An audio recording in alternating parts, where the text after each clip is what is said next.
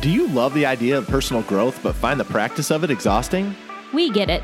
We're Brandon and Megan Giggling, growth coaches with the mission to put the personal back in personal growth. If you want a new way of growing into the next version of you without the frustration, guilt, and overwhelm, you're in the right place. It's time to rethink your growth journey and make it into something that works for you. You in? Welcome to Growth Reframed.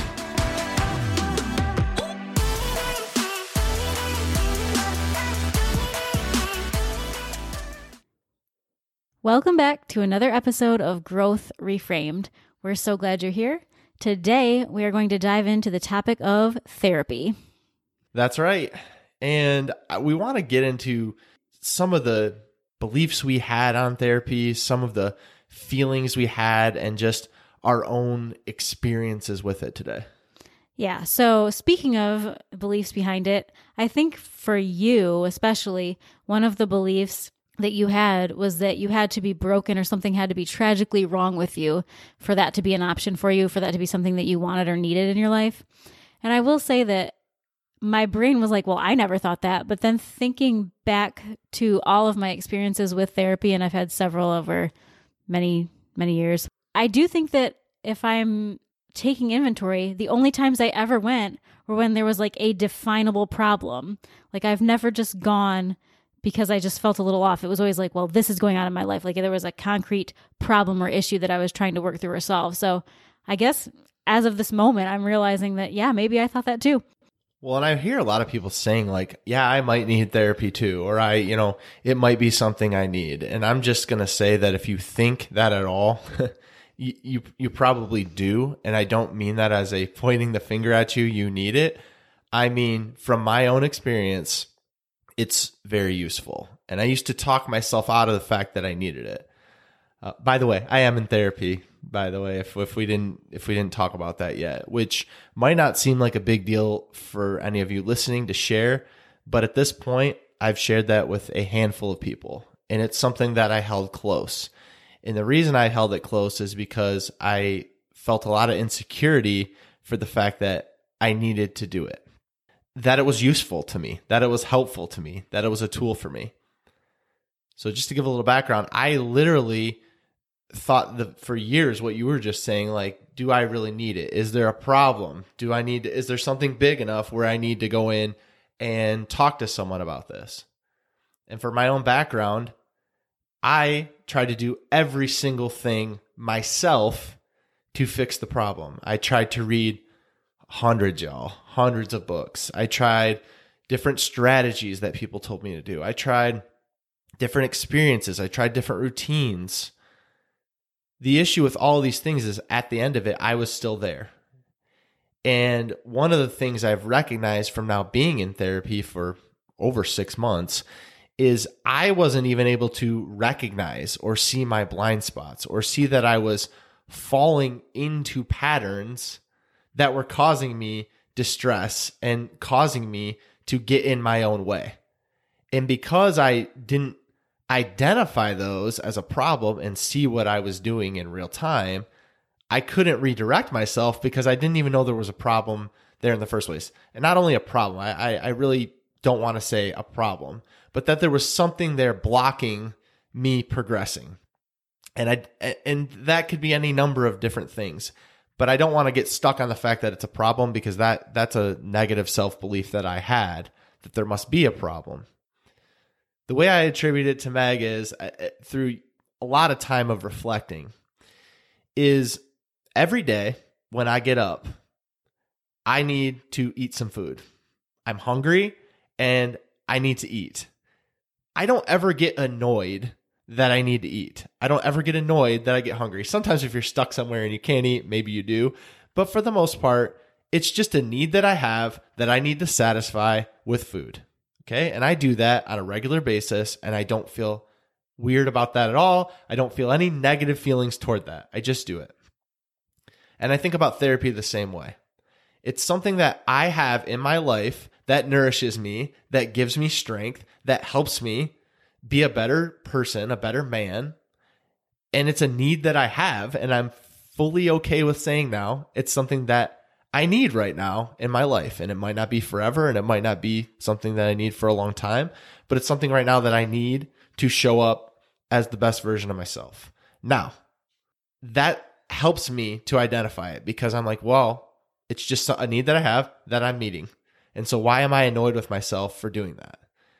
And it's funny because it took me a long time to even see it that way, because when I was reading books, when I was trying strategies that people were telling me to do, when I was doing any number of courses or things to try to somehow fix myself, and you guys can't see my quotes, but try to get through what I was dealing with, I never felt those feelings.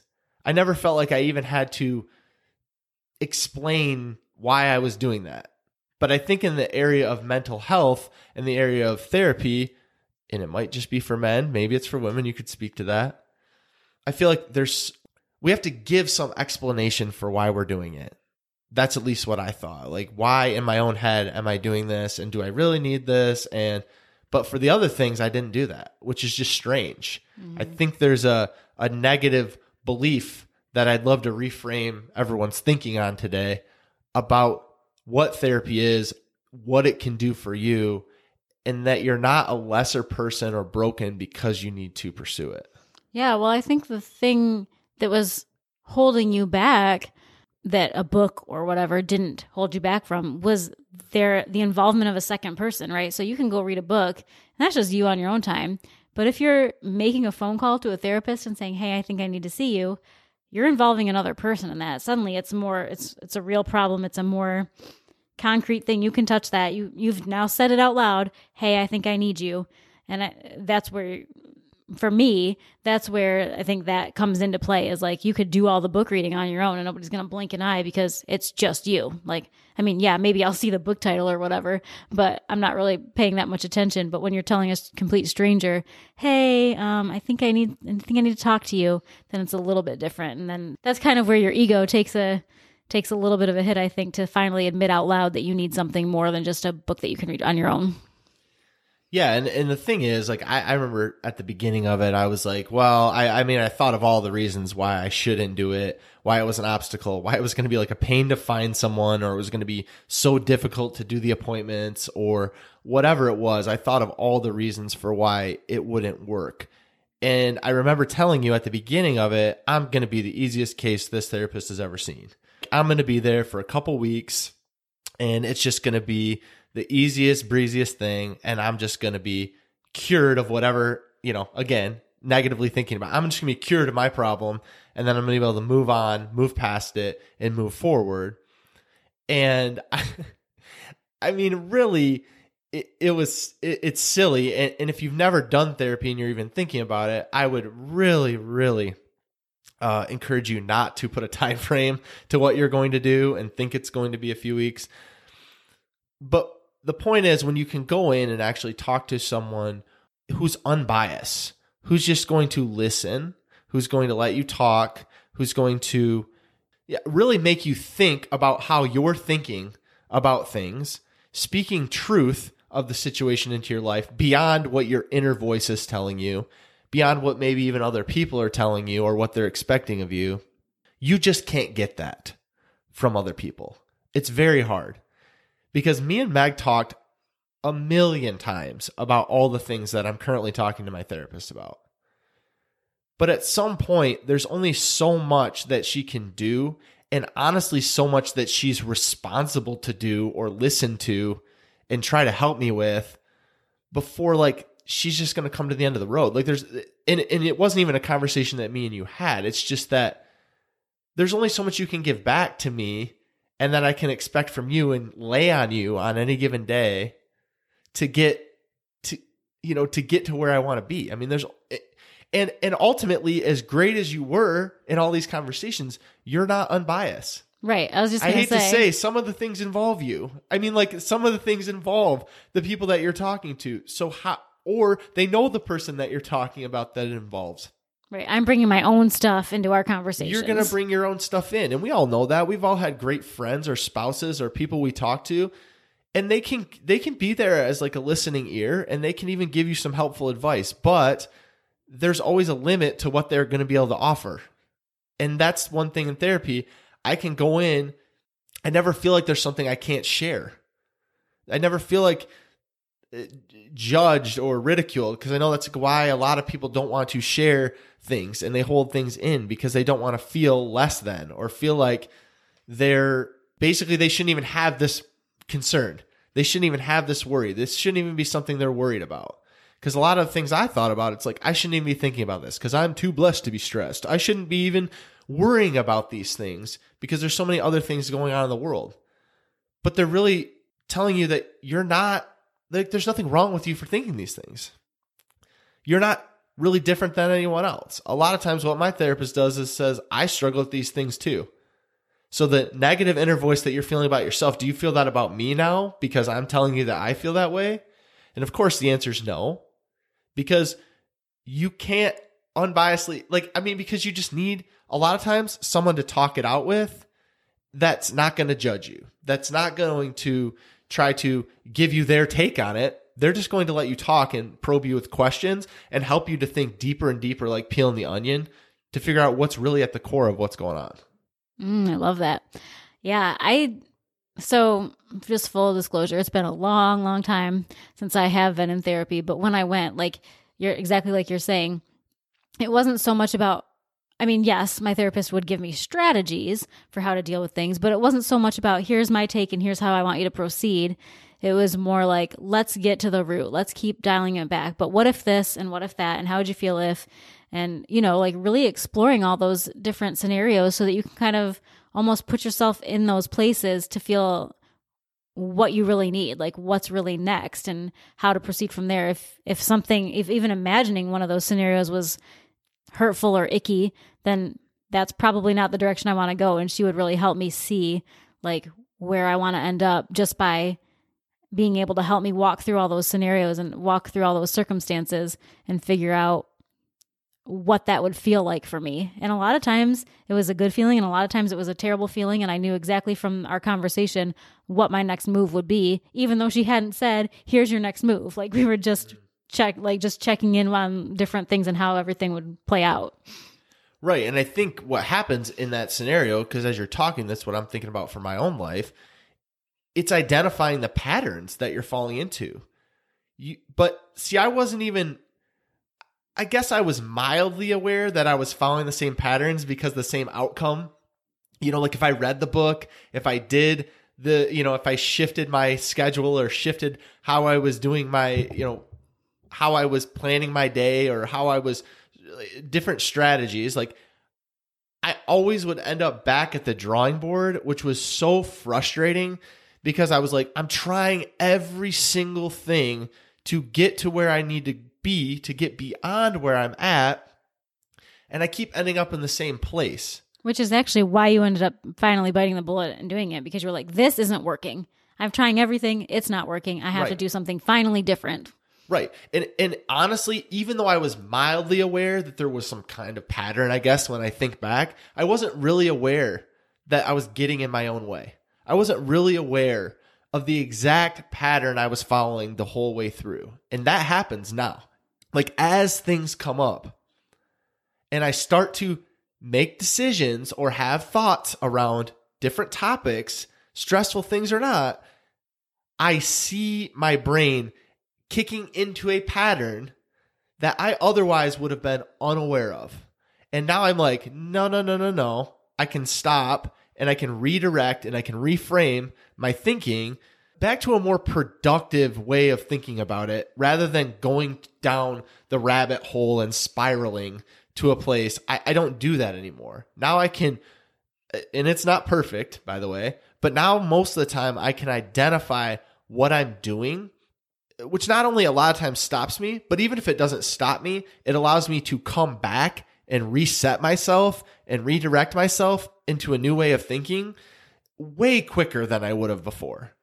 Because before, I would have felt bad. I would have slipped into the guilt shame cycle. I would have kicked myself while I was down. And it would have taken a month to climb out of where I was. Where now, what I was doing in a month, I can do in 10 minutes. I'm out of it. Mm-hmm. But without being able to identify that was something that I was doing, and how am I ever going to show myself that that's what I'm doing? a therapist can allow you to identify what you're doing. And then, like you said, give strategies for different ways to do it. Now, you still have to do the work. You still have to actually try those strategies and implement. But one of the things I'll say is, we've talked about having a buddy before, having someone you can go to for accountability. You don't want to go back the next week or every 2 weeks or however often you go. You don't want to go back and be like, oh yeah, I did none of that, and I'm still having these problems. Like, it's human nature to say, if someone's inviting you to try something new, you're going to do it. You're just way more likely to do it because you don't want to come back and be like, well, I didn't do the things that I told you I would. Because, by the way, I have to agree that I'm going to do those things. And if I agree and then I don't do it, then do I really care about any of this? Mm-hmm. And props to you too, because you've done, number one, something that you were kind of terrified to do, really. I mean, regardless of the reasoning behind it, at the very core of it, it was fear, I think. You were fearful of doing it, fearful of admitting that you weren't perfect and you weren't able to do it all on your own.